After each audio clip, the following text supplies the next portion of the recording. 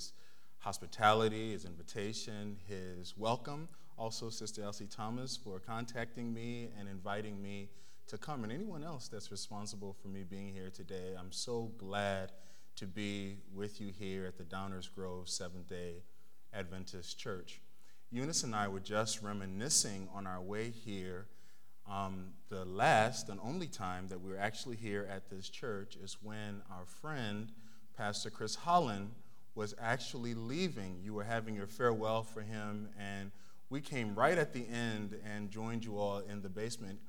Pastor Chris and I were both in the in-ministry program at Andrews, so we went off to various locations to study, and we built a bond from that. But we're so glad for this opportunity to return. I want to bring you greetings this morning also from the Hyde Park Seventh-day Adventist Church where we pastor, your sister congregation. I want to get into the word today, so I'm going to invite you, if you bow your heads with me as we prepare to pray. Father, we thank you so much for the unity that we have in your Son, Jesus Christ. And we ask today that you'd come by your Holy Spirit and reveal to us the fullness of that unity and prepare our hearts to receive the gospel anew and to walk in it. In Jesus' name we ask. Amen. I read about a man who lived in the middle of the 2nd century during the reign of Roman Emperor Marcus Aurelius.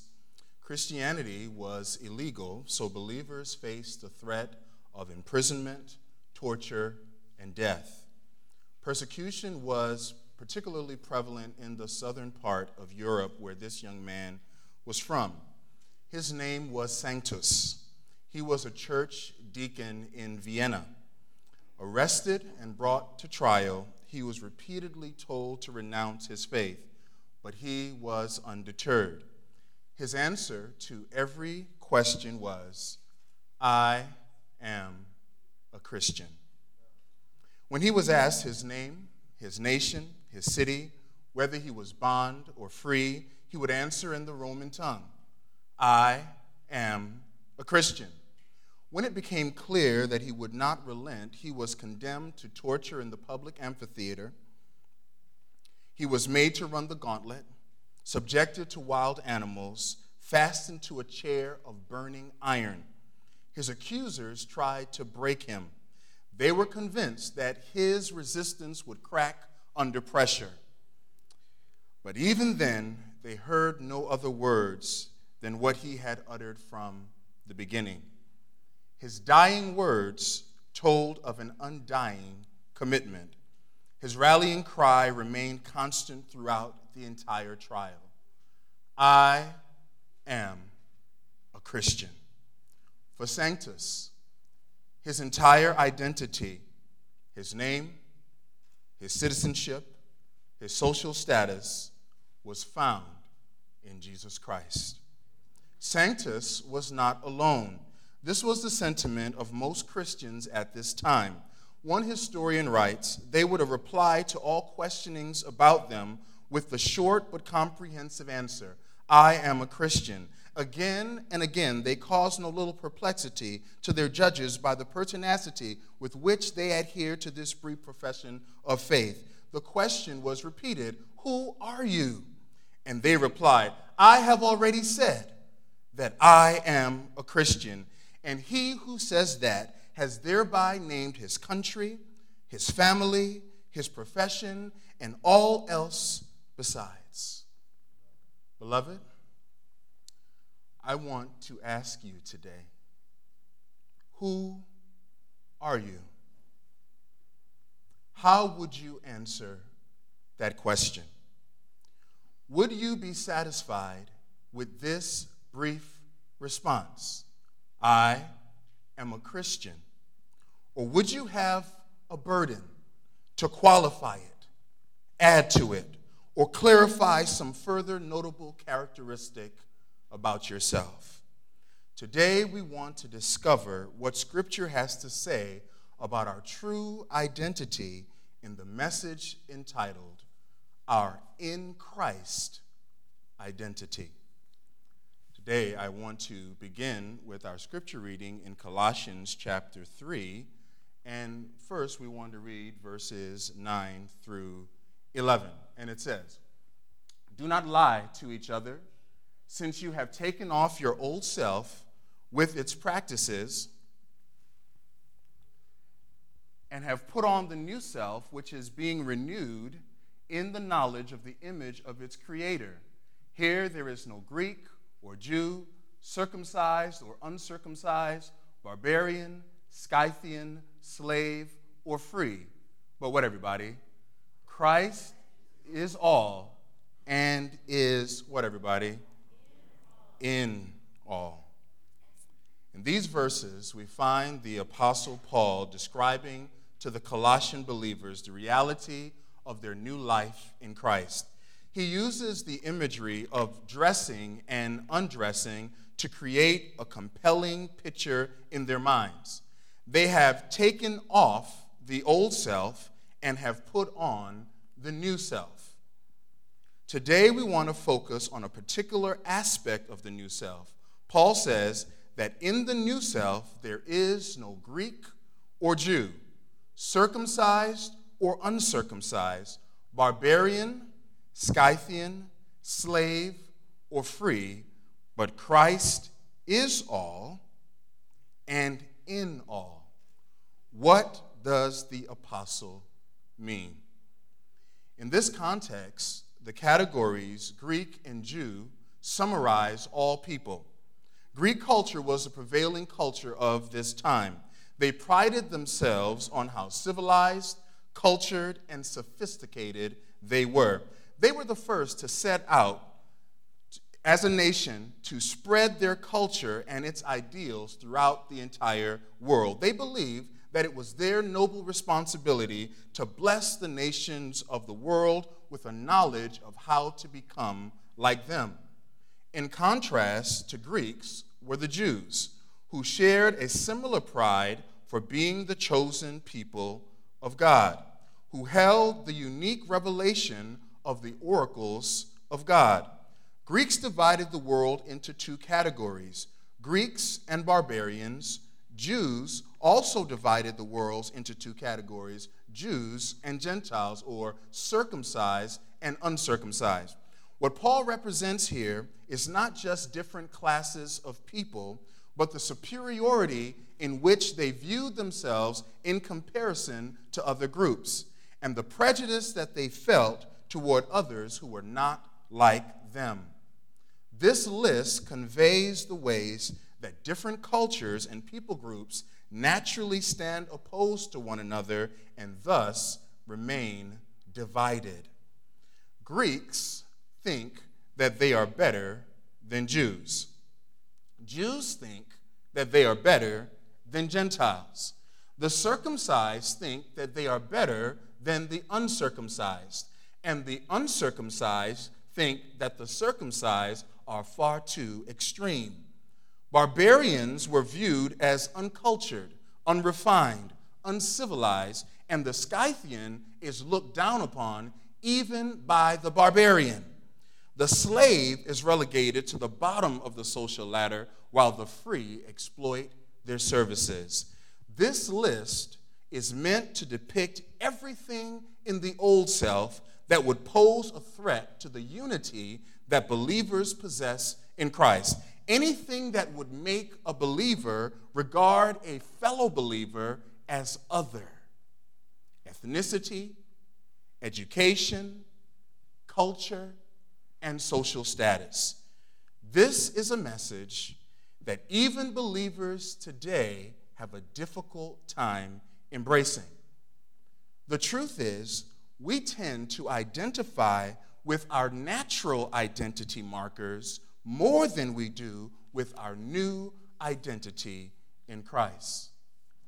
This is perhaps most evident in the racial and ethnic division that still exists among Christians today, Seventh-day Adventist Christians included.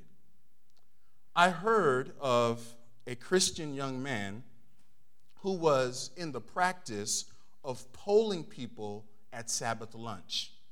he would wait till right after the meal when everybody was seated in their different groups. And he happened to be an African-American young man. What he would do is he would walk over to the group of mothers who were gathered somewhere in the dining room or kitchen, and he would set a question before them.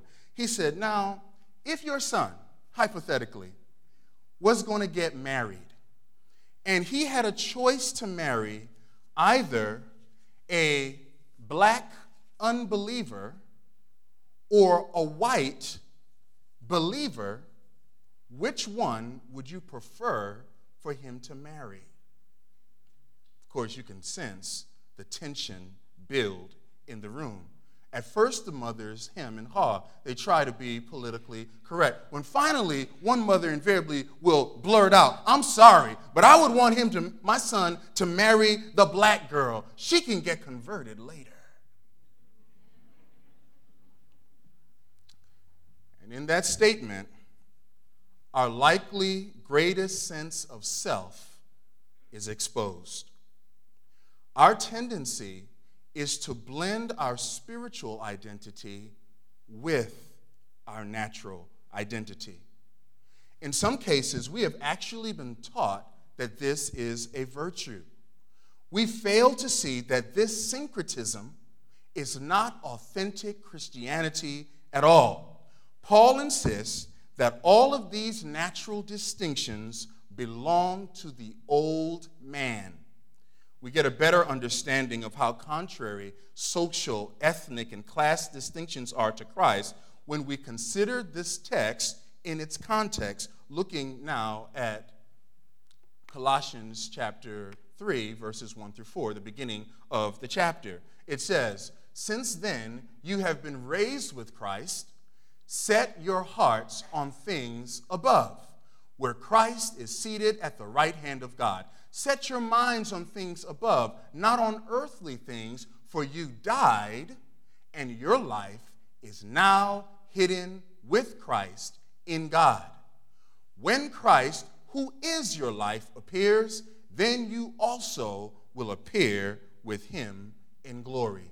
This is the governing theme of this entire section of the letter to the Colossians. Our union with Christ in his death, burial, and resurrection. Because we are risen with Christ, life now only has one focus: the things above with Christ. So we no longer focus on earthly things. Notice how extreme our union with Christ is. We are dead. Our life is hidden with Christ in God. Christ is our life. When he appears, then we will appear. The natural self and the natural life is swallowed up by the life of our Lord Jesus Christ. The new heavenly reality then has a radical effect on how we live our lives now in the earth. Now, Colossians 3, verses 5 through 8. It says, put to death, therefore, whatever belongs to your earthly nature: sexual immorality, impurity, lust, evil desires, and greed, which is idolatry. Because of these, the wrath of God is coming. You used to walk in these ways in the life you once lived, but now you must rid yourselves of all such things as these: anger, rage, malice, slander, and filthy language from your lips. Colossians 3, 5 through 8. Paul now uses two sets of what's called vice lists in order to describe the attitudes and behaviors that belong to the old man and should have no place in the life of the believer. They come in two sets of 5. Set 1 is sexual immorality, impurity, lust, evil desires, and greed, which he says is idolatry. In light of being united with Christ in his death, burial, and resurrection, believers are called to put these things to death. But this is just the first list of things that are earthly. Set 2 is anger, rage, malice, slander, and filthy language from one's lips. Believers must get rid of all of these things or put them away. These things are earthly as well. The first list focuses on more personal sins of sexual and material lust. But the second list focuses on more interpersonal sins involving negative attitudes and negative verbal expressions. Then expanding on this list of interpersonal and relational vices, the apostle gives another command. Do not lie to one another. This command was first given to the children of Israel in Leviticus 19, verse 11. Do not steal, do not lie, do not deceive one another. This command not to deceive one another was given based on the fact that they belonged to the same community who shared the common identity of being called out as the people of God to serve him who was holy. The expectation is that this shared identity should foster love and care between them. Paul repeats this command in Ephesians 4, verse 25. It says, therefore, each of you must put off falsehood and speak truthfully to his neighbor, for we are all members of one body. Notice the reason. Because you are all members of what, everybody? One body. This is the same idea that he has in mind in Colossians. Do not lie to one another, because you are all God's elect people. This chosen community used to consist of natural children of Abraham only Hebrews. But now in Christ, it is expanded to include everyone. People of every ethnicity, culture, and walk of life are now in Christ. Anything that denies this is earthly, fallen, fleshly, and belongs to the old man. Do you see, beloved? As far as Paul is concerned, continuing to be defined by our ethnic and social distinctions and other aspects of our natural identity, rather than by Christ alone, is just as earthly, just as fleshly as fornication and idolatry.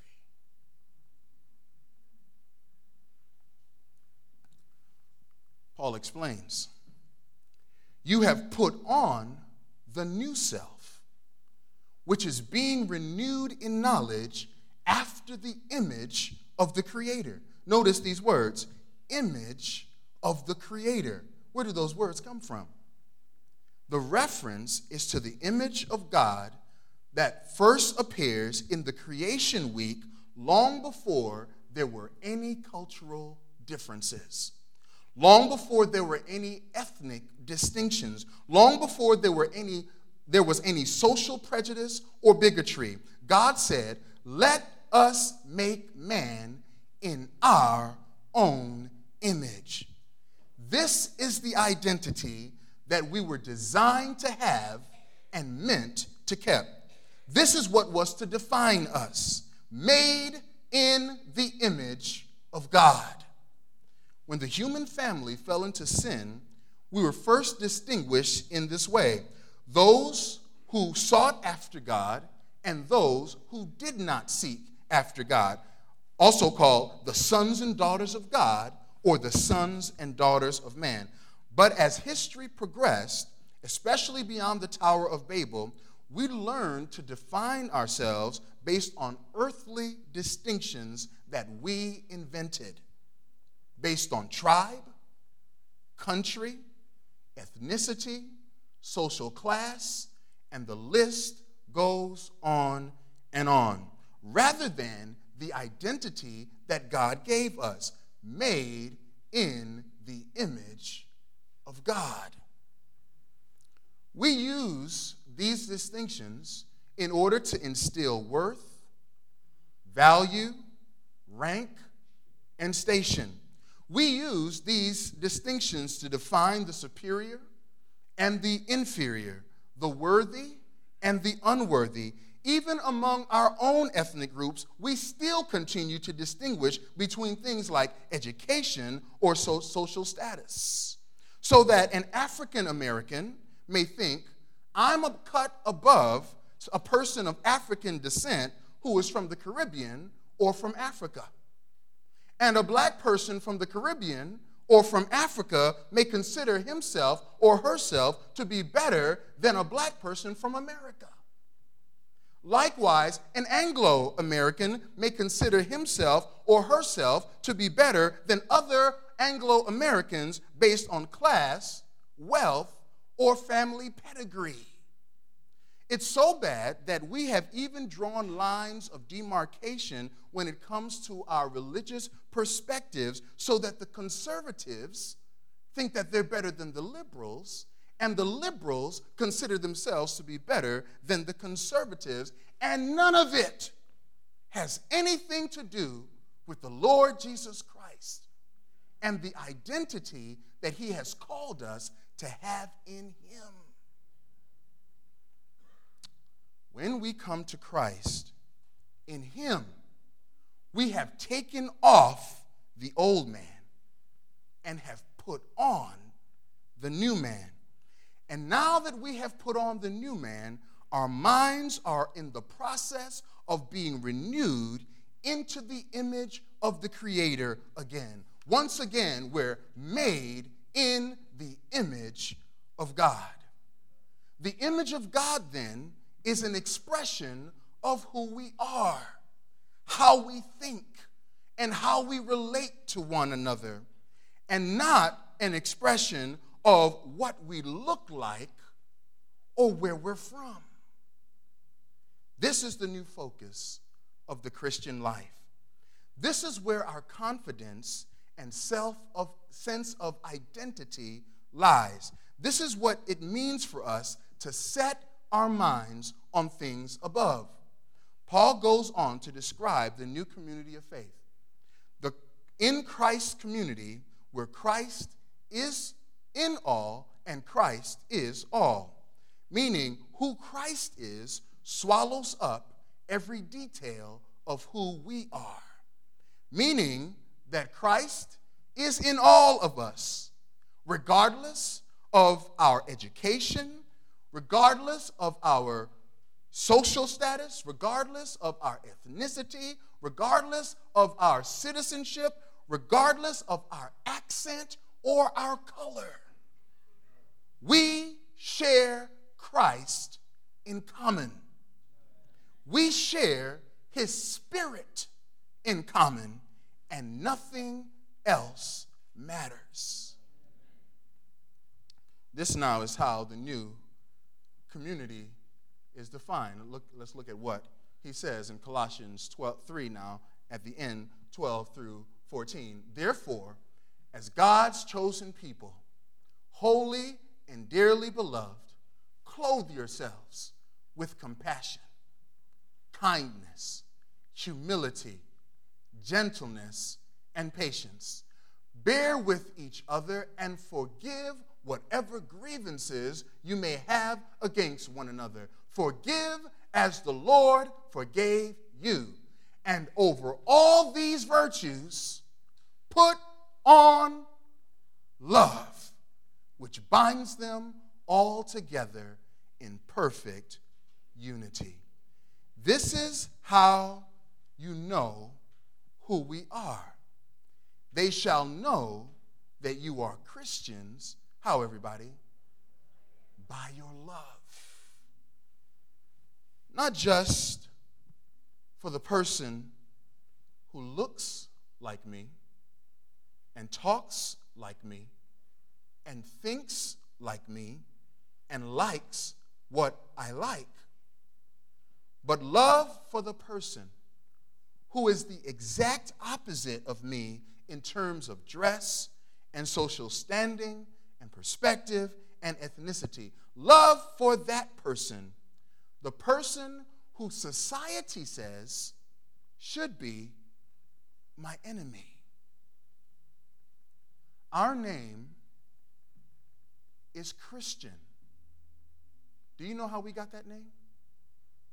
Luke says that Christians, he says in Acts, that Christians first got their name in Syrian Antioch. Syrian Antioch was a cosmopolitan metropolis. It was a melting pot with people from all over the Greco-Roman world. And the Christians were gathered together, and the representation among them was from every place on the globe and every part of the social status system. And yet there was no distinction among them according to those natural barriers. So when people looked on, they could not define them from where they were from or any particular culture or group. And so all they could come up with to describe who they were was little Christ. Christians.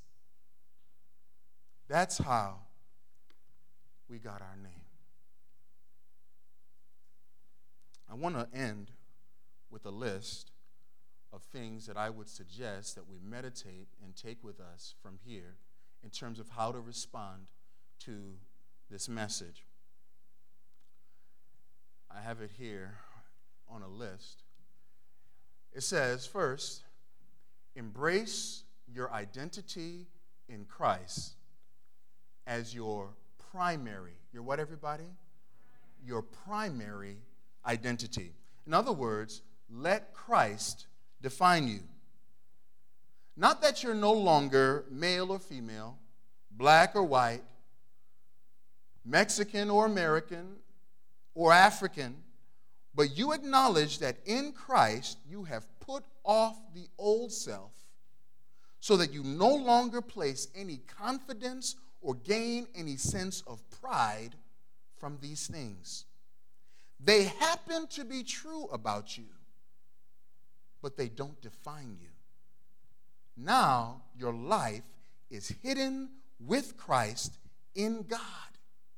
Now Christ is your life, and this is your focus.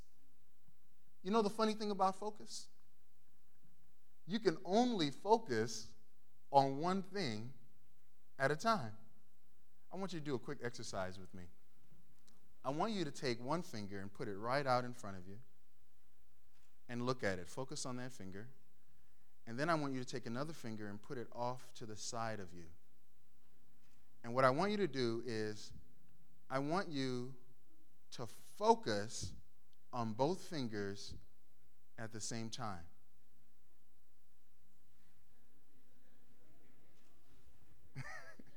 Can you do it? No. We can only focus on one thing at a time.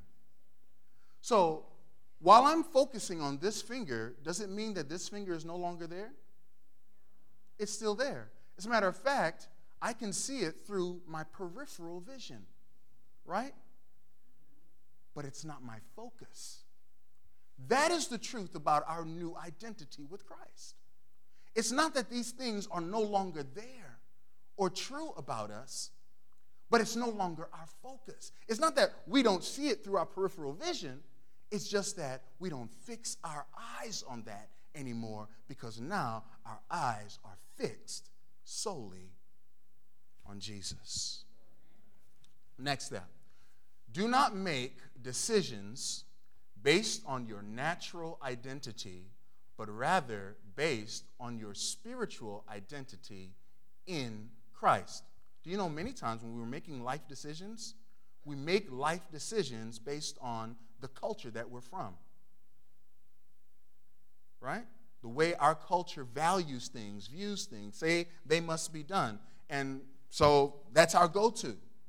Even decisions that may not even be decisions of sin or not sin. It's just our natural way of flowing. Well, now, Christ should be the core of where we see ourselves, hidden with Christ in God. So when we have decisions to make, our decisions are based on who we are in Christ, not who we are as Americans or anywhere else that we may be from, but who we are in Christ. The next one, do not value, evaluate, or treat people based on their natural identity, but rather based on what Christ has done for them and wants to do for them. So now you're looking at the world no longer the way everyone else in our society is looking at the world and looking at people. But now we're looking at the people based on Christ died for you. Christ longs to be with you. Christ loves you. You belong to Christ. Right? That's how I see you, as someone who belongs to Christ. All right? Next slide. This is our last slide. Do not react. Do not what, everybody? React to the views, treatment, and actions of others who seek to identify you by your natural identity. But be, what, everybody? Proactive, based on who you are in Christ, to show love. In other words, the world is still going to see you according to these categories. They don't care how you see yourself or how I see myself. But we're no longer going to react to their view of things. Now we're going to be proactive. We know something that they don't know. We know someone who they don't know. So we're going to be proactive to love them because we belong to Jesus. And we want what's best for them in Christ. Next, do not, here's a big one, everybody. Do not transmit culture to your children as their primary identity. That's hard. We're so proud of who we are and where we're from and how we think and how we do things that that's what we want to pass on to our children. That's what we want to instill in them so that they can have a strong sense of identity. Well, Paul will say, this belongs to the flesh. We don't want to give our children a fleshly identity. We want to give them a spiritual identity. Is it true that these things are true about them?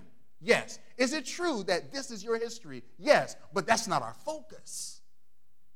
Our focus is who they are in Christ. So in other words, instill value in your children based on their having been made in the image of God and their ability to reclaim this image in the Lord Jesus Christ. That's what we're instilling in our children. We want our children to be able to say, I am in Christ.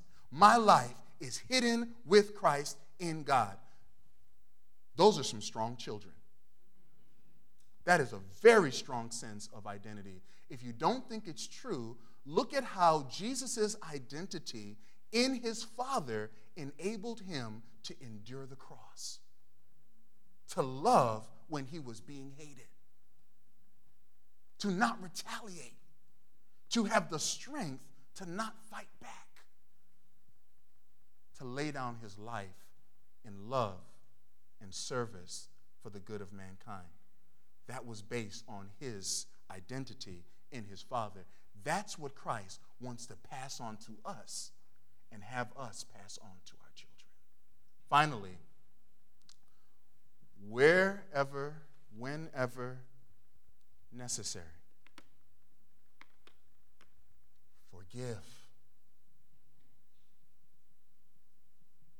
Because of the history of race relations in our world, and particularly in this country, there is a lot of room and need for forgiveness. Now that we're in Christ, now that our lives are in Christ, we're secure, and our future is secure. When Christ appears, I'm going to appear. Because of that, I can freely forgive. So let me ask you as I go to my seat. Who are you? I am a Christian. Father, we thank you for your word today. We thank you for our identity in Christ. Lord, help us to know the fullness of this. May we surrender to it and embrace it so that your Spirit can reveal to us what this really means in our everyday lives.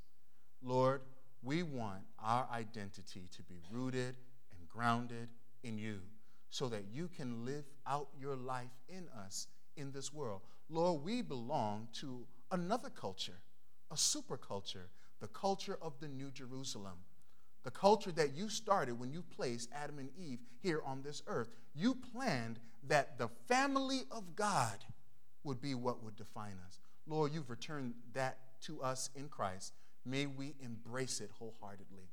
And Lord, in the name of Jesus, where we have difficulty today with this decision, Lord, we pray that you would give us grace so that we can embrace it. In Jesus' name, that all God's children say, amen. God bless you.